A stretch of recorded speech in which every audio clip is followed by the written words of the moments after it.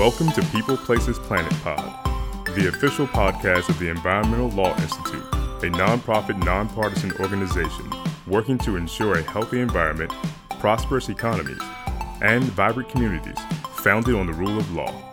Welcome to today's podcast. I'm Linda Bregan. I'm a senior attorney with the Environmental Law Institute and also a lecturer in law at Vanderbilt University Law School, where we are recording this podcast today. We are delighted to have Tatiana Schlossberg with us here today to discuss her book, Inconspicuous Consumption, The Environmental Impact You Don't Know You Have. And yes, even a veteran environmental lawyer like myself learned a lot from this book. And not to be a spoiler, but I do not feel as happy in my yoga athleisure wear, my cashmere cardigan sweater, or binge watching Netflix now that I have read Tatiana's book. But what is so compelling about her book is that it takes a lot of really complicated data about the environmental impact we all have, whether it's fashion or food or travel or shopping or internet use. And she summarizes that data in a really accessible manner, including some really sticky facts that you'll remember and talk about with your friends. But I think the most important thing is that she somehow does this with a sense of humor. You actually smile at times as you read this book, and it's actually entertaining, even though the topic is hardly comical. And I really appreciate that because it's easy to despair at times when we consider how we degrade our environment. And Tatiana recognizes this, but reminds us that this is a natural reaction and that we still need to move forward. She helps us understand how all of our environmental impacts fit together and that we need to keep track of the big picture. So by way of background, Tatiana is a journalist who writes about climate change and the environment. She previously reported on these subjects for the science and climate sections of the New York Times, where she also worked on the Metro desk. Her work has appeared in many prestigious outlets, including The Atlantic, the Boston Globe, Bloomberg, and Yale Environment 360. She is a graduate of Yale and has a master's degree from Oxford. Before we jump into our discussion, I want to introduce two people here with us today who will pose some questions to Tatiana about her book. First is Ann Davis. Ann is an environmental lawyer and advocate and the former managing attorney for the Southern Environmental Law Center's office here in Nashville. Also with us today is Elizabeth Holden, a third-year law student at Vanderbilt University Law School, who already has an impressive resume as editor-in-chief of the Environmental Law and Policy Annual Review and was the moot court champion last year. And I hope she'll bring her generation's perspective to this discussion. So I'd like to start by welcoming you, Tatiana, and asking you, why did you decide to write this book, Inconspicuous Consumption? Well, thank you so much for having me. I wanted to write this book because I felt that, when I became a climate and environment reporter, that there was so much missing from this conversation that might make it relevant to people who didn't think that they were already interested or cared about it. And, I think part of that was a problem of scale. On the one hand, we talk about plastic straws, and on the other hand, we talk about a complete transformation of the electricity grid in less than 10 years. And so I thought that there might be something in between those two things that would make this issue, relevant to readers in the scale and context of their own lives. And so that's why I wanted to write this book, which is about a lot of our stuff. And so I wrote about the internet, food, fashion, and fuel, and how the impacts of a few things in each of those areas connect us all to each other through their impacts and connect us to global climate change and environmental degradation in other parts of the world. And so, but I thought that having an entry point, which was kind of the fabric and material of our daily lives, might help people to kind of see themselves in this problem without making them feel like they were personally responsible for it. Well, you did a great job with that. It really is. It's a great read. I'm going to hand it over to Ann Davis to ask a few questions. Thank you, Linda, and thank you, Tatiana, for being here. I'm curious, what sparked your interest in the environment? Is that something you've always cared about, or was there a certain something that happened at some point that made you really be as passionate about it as you are now? Well, I think, like a lot of people in my generation, I saw an Inconvenient Truth when I was in high school, and it kind of stuck with me. I mean, I didn't do anything about it, but I thought about it, or kind of made an issue that I had learned about in school in a very abstract way feel really kind of real and urgent. And then when I was working as a municipal reporter in New Jersey, I was covering a bunch of towns there during Hurricane Sandy, and that was, I think, a pretty powerful example to me of how different people certainly some people were hit harder than others, but no matter where people lived or their income bracket or their race, everybody was dealing with this problem, whether it was big cities or trailer parks or rural areas, and so I kind of really saw how communities responded to that, and how New York City is still repairing the subway, and it's 8 years later. So, and then when I was in graduate school, I read a lot of environmental history, which I really loved, and kind of put climate change into a historical context for me, and made me sort of realize and understand that as much as climate change is unprecedented in many ways, we've been dealing with versions of it for as long as people have been extracting resources from our environment, and to kind of understand it with that long view was really interesting for me, and made me kind of kept it at the back of my head. But when I was at the New York Times, I was writing a morning column where I had to wake up. I started work at 4 a.m. every day, and I didn't want to do that anymore. So, and at the time, there were 4 people covering climate change at the New York Times. They were all kind of middle-aged guys, and I felt like that I might be able to add a different perspective to that, and I also felt climate change is the biggest story in the world, and it's a story about everything. And so from that perspective, from a journalistic perspective, it felt like a story that I really wanted to be a part of telling, and that hopefully I could do it in a different way than had been done, because it is incredibly interesting and compelling and dramatic and urgent. And people at the time when I started, which was 4 years ago, people didn't care nearly as much as they do now, which is still not enough. So I was very lucky to get to do that. Well, you really did take ownership of it for your generation, and it was very interesting to me, the 4 topics that you picked out to discuss. And could you talk a little bit about why you picked these 4 topics, and then I'd like to go into a little more depth on each of them. Okay. So I wrote the 4 topics in the book are the internet and technology, food, fashion, and fuel. And fuel is kind of a grab bag. It has a little energy and a little transportation. So that and food, that's like 75% of greenhouse gas emissions. So I figured I kind of had to write about those things. And then, but they're also incredibly interesting. And I thought that I could cover them, particularly fuel, in a way that hadn't been done before. And, writing about things like wood pellets and biomass and air conditioning. I think we often just hear about like wind and solar and natural gas, and not sort of the broader spectrum of our energy system. And then food. A lot of people have heard about food, and it's kind of that I think is one of the areas that people are most aware of. But it seemed, again, like I couldn't leave it out. And then the internet and technology and fashion, I think, were 2 areas where the environmental impact is not necessarily intuitive or obvious, particularly the internet. And I think part of that is because of the way that we talk about it. We talk about like the cloud, and we carry around our phones in our pockets, but it really is this big physical system that's switched on and using electricity all the time.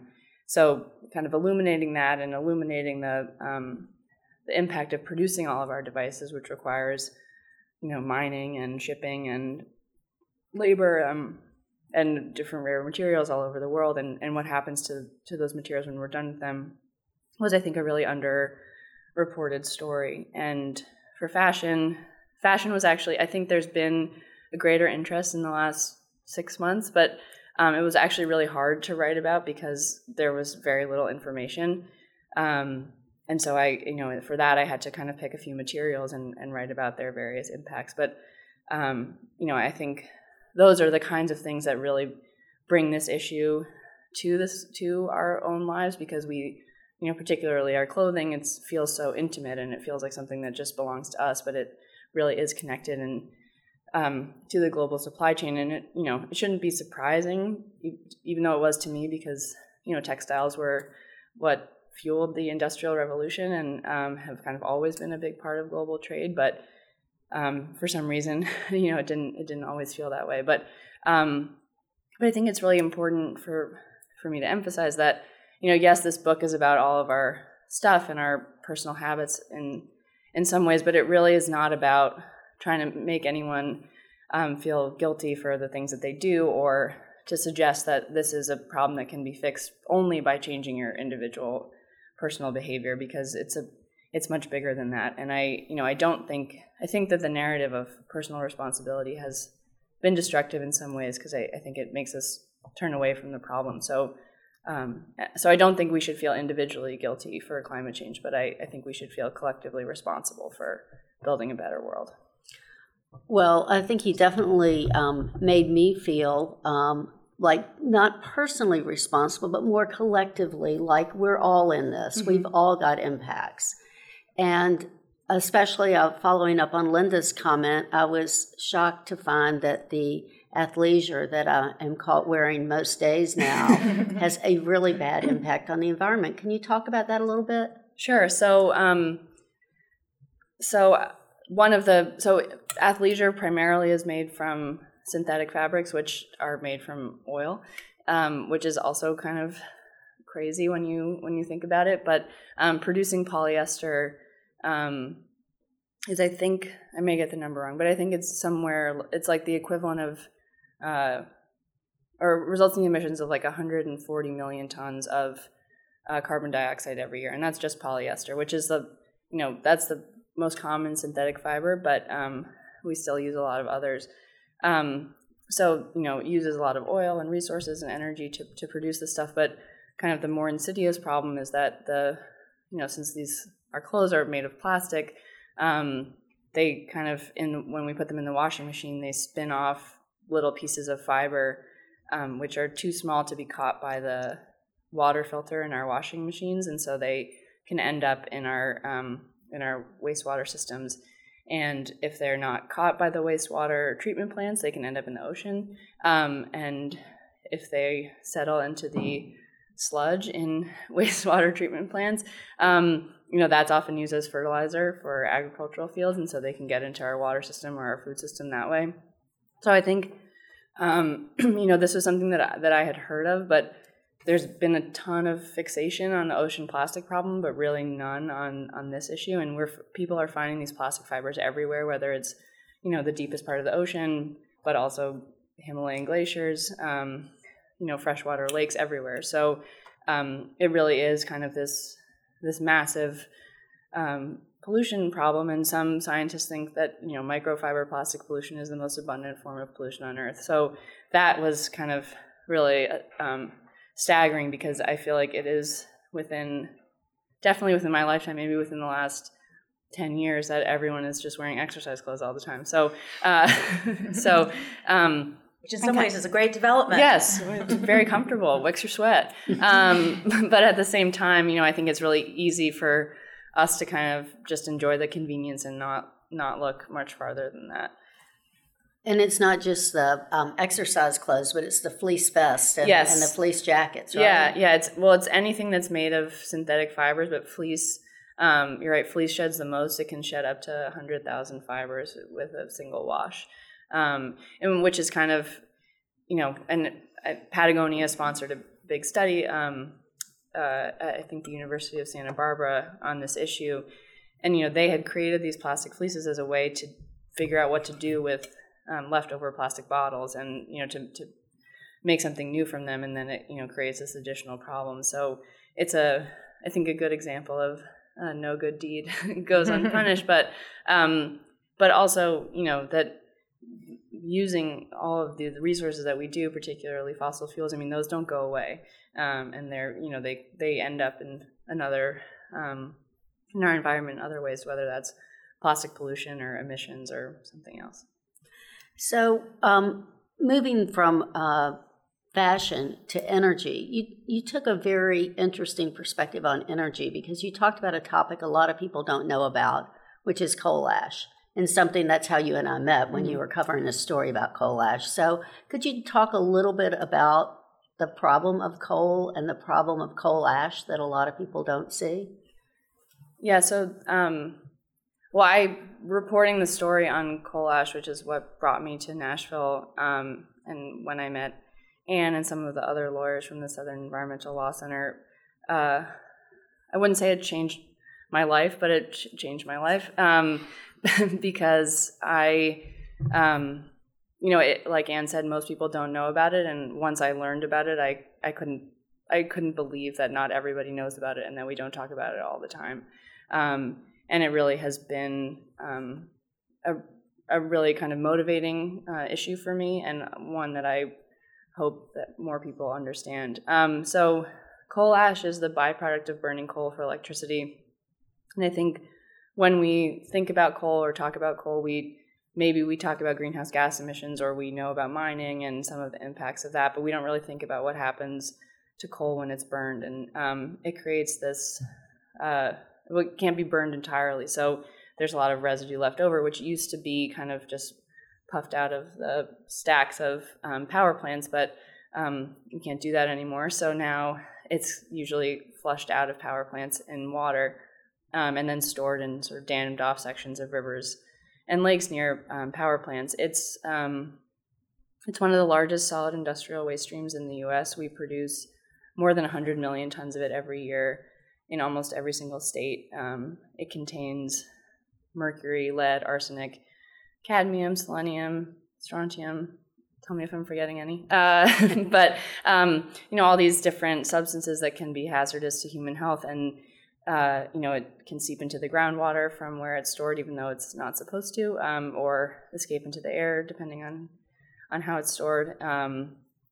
And it disproportionately, those pollutants can cause a range of diseases from, cancer to other lung problems or low birth weight, I think, and other things. But it disproportionately impacts communities of color, low-income communities, and rural communities, who suffer from this pollution. And, I grew up in New York.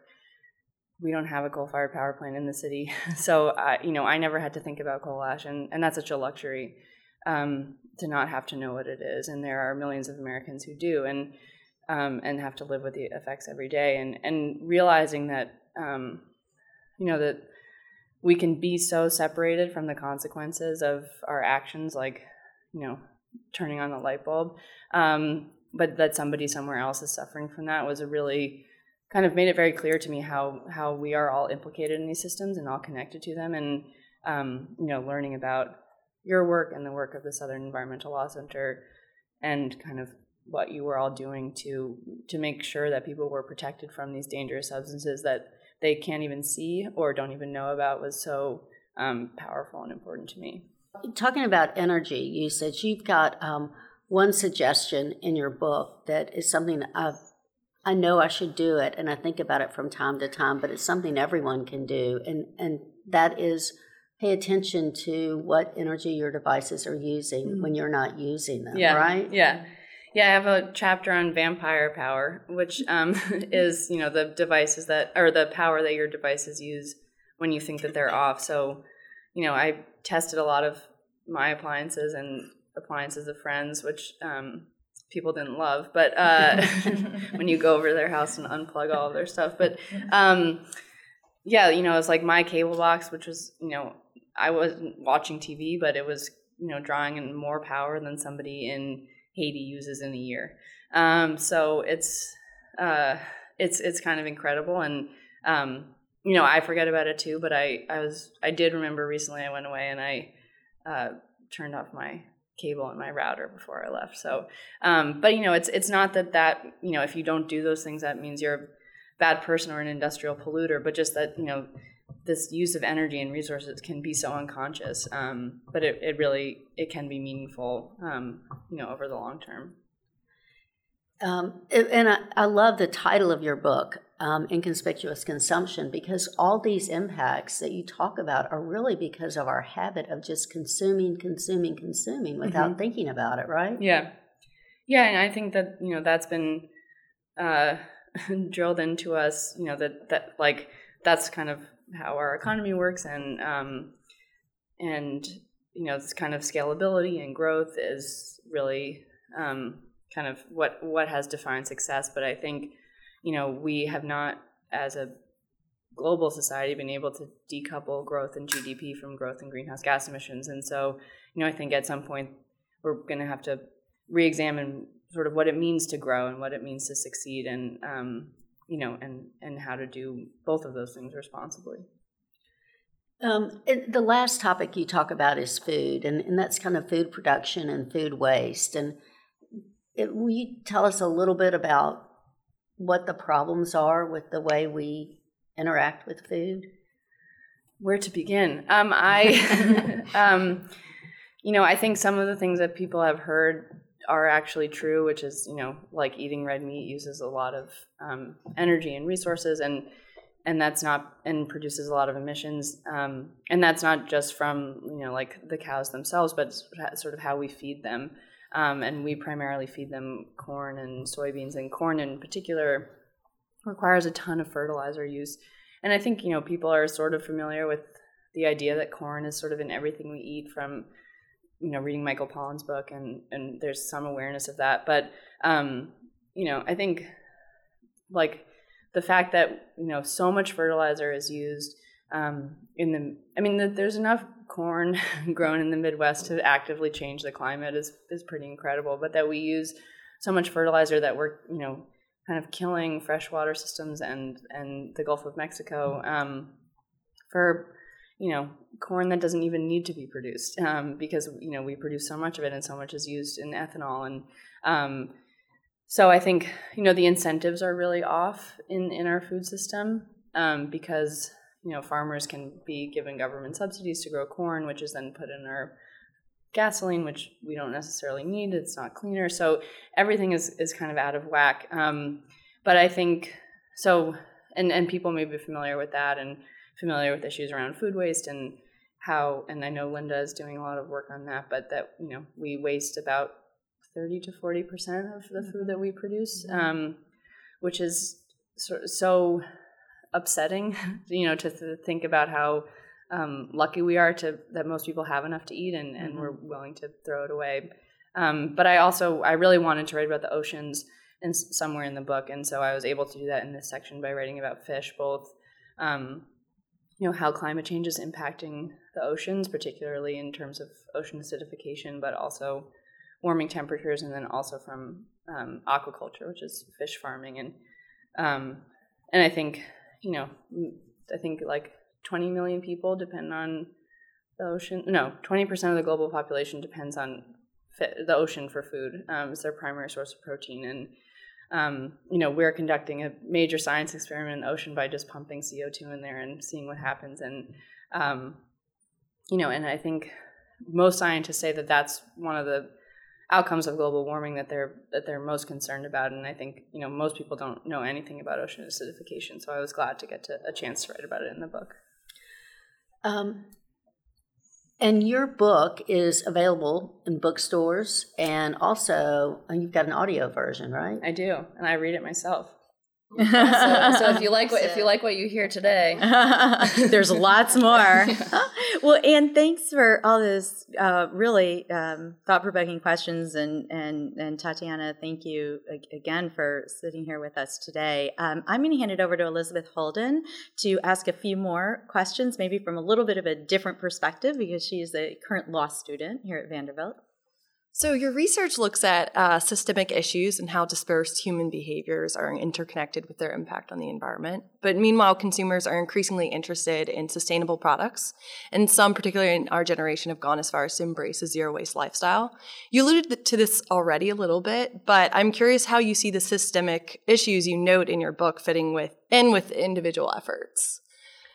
Yeah, I think it's a really good question, and I think it's a tricky line to walk in the book between, emphasizing that this is a problem that needs to be addressed on a governmental and corporate scale for the most part, while also connecting it to individual lives. And so I think that individual behavioral changes are important in that they're a place to start, but I think that it can't end there. There are not enough people doing enough to have the kind of impact on emissions reduction or reducing waste that we need to substantively address this problem. But I also, I don't want to make anyone think that it doesn't matter to, that we should just then therefore use as much plastic as we want and, stuff our faces with hamburgers and sundaes, but, which, from time to time. So I do think that's really important, but I don't want people to kind of lose sight of the larger issues, because I think it's really easy to get totally wrapped up in trying to figure out how to make the sustainable choice, and making the sustainable choice is often impossible because of the system that we live in. And I think too much responsibility has been placed on the consumer to make the sustainable choice, when usually we don't have enough information to know if, this pair of jeans is better than that pair of jeans. And really that should be addressed at the corporate level, either through their voluntary reductions or kind of industry standards or government regulations. And, because, for example, with light bulbs, although that has recently been changed, if you eliminate incandescent bulbs from the market, it's not up to the consumer then to decide whether to buy the kind of very efficient LED bulb or the energy intensive incandescent bulb. All of the bulbs are more efficient. And so I think kind of eliminating that choice is helpful. Yeah. I mean, I have to say my family and friends are tired of me grilling the wait person at the restaurant about whether the swordfish came from the Pacific Ocean or the Atlantic Ocean and how was it caught. And of course they don't have any idea, but I still have my fish card from the Monterey Bay Aquarium and I want to make a sustainable choice, but the information isn't there. Yeah. So I think, so I don't want people to feel like if they can't make the sustainable choice, therefore they give up. And I do think, we can't all do everything, but you can pick something that you care about and do that, and then also remember that voting is kind of the single most important individual action that anyone can take, and voting for politicians who have advocate for climate action, and not only climate action but pollution regulations and things that are so important that people don't often think has anything to do with their own lives. So, but so I want people to do what they can, but I also don't want anyone to feel like they're failing if they don't do exactly what they think they're supposed to, because I think if we only think about ourselves and the impacts of our personal actions, we let those who are really responsible off the hook, and that's fossil fuel companies and lobbyists and the politicians who protect them. So, and at the same time, individual actions, even if you are only doing a few things in aggregate, do add up. Yeah. So it is a balance, as you're saying. Thank you. That was a very thoughtful answer. And so my last question is just that in your time reporting, ending on a positive note, what has been the most encouraging news that you encountered relating to climate mitigation and adaptation? Well, it's kind of related to what we were just talking about, but I wrote about this village in England that, and I guess I wrote the story in 2017. So in 2007, they had just decided, on their own, that they were going to try to be the first carbon neutral village in England. And, they refused to take any help from anyone in government, and they wouldn't let any politicians come talk to them because they didn't want it to be a partisan issue. And they just sort of, everyone in the town kind of, they took a carbon footprint of their town, and everyone kind of did what they could to try to reduce it. And 10 years later, which is when I wrote about them, they weren't carbon neutral at all, but everyone in the village was aware of the effort and of trying to kind of rein in their emissions and their waste. And most people had stopped kind of traveling for work, and they were doing telecommuting, and a lot of people had gotten rid of dryers and things like that. So it was really kind of nice in a communal way to see that people, that it was possible to kind of work together to achieve something, and that it didn't have to be, I think, what we often see in this country, which is acrimonious and political, and some kind of moral stance, rather than let's just see what we can do to try. And I think that just even in my time reporting on this, which it's been 4 years, in the last year has changed dramatically. And I think the interest that people have shown, the school strike for climate, the level of attention that it's receiving in the Democratic primary. I mean, some people might say a 7-hour climate town hall is too much, but I think that level of interest and concern is really is exciting, and I hope that we're able to keep that momentum going. So, and I just want to congratulate you for your work in bringing awareness to this. And, we talked a little bit about coal ash and how most people didn't know about it, but the way we met is when you did an excellent in-depth article for the New York Times about coal ash and what it was doing on southern rivers, basically, and covered our trial against TVA, who has been polluting with coal ash for years. So your reporting has brought a lot of awareness to all these issues, and your book brings even more. So thank you. Thank you. Yeah, it really does. Well, this has been a wonderful discussion, and I'd like to wrap up with one last question, because you touched on a lot of this in the discussion, but just as a nice sort of summary takeaway for listeners, what do you most hope people will do after they read your book? And I have to add the caveat, does that change at all depending on whether the same president is elected in November, which will make systemic change much harder? The most important things that anybody can do, is to vote, again, as I mentioned before, and to get involved in the political process. And, whether that's kind of volunteering for a candidate or for an organization, an environmental group or nonprofit, something like that. But, again, because this issue does have to be addressed on a governmental, regulatory, corporate level, that's sort of where we need action to happen. So voting is the most important thing. The other most important thing to do is, we don't have to support companies that don't at the very least tell us about their practices. And, again, it is really hard to get that information sometimes, but there are ways to do it. I mean, for fashion, there's an app that's called Good On You, which does a lot of rating for different brands. But again, like, transparency is kind of the baseline. And if people aren't being transparent, then, we don't have to support them. And again, we don't have to keep electing politicians who also are not transparent about what their policies are or where their money comes from. And the third most important thing, I think, is to talk about climate change. I think, and the environment. I think for people who are listening to this podcast probably, and for all of us, we talk about it or think about it all the time, but only about a third of Americans say that they talk about climate change with their friends and family at all.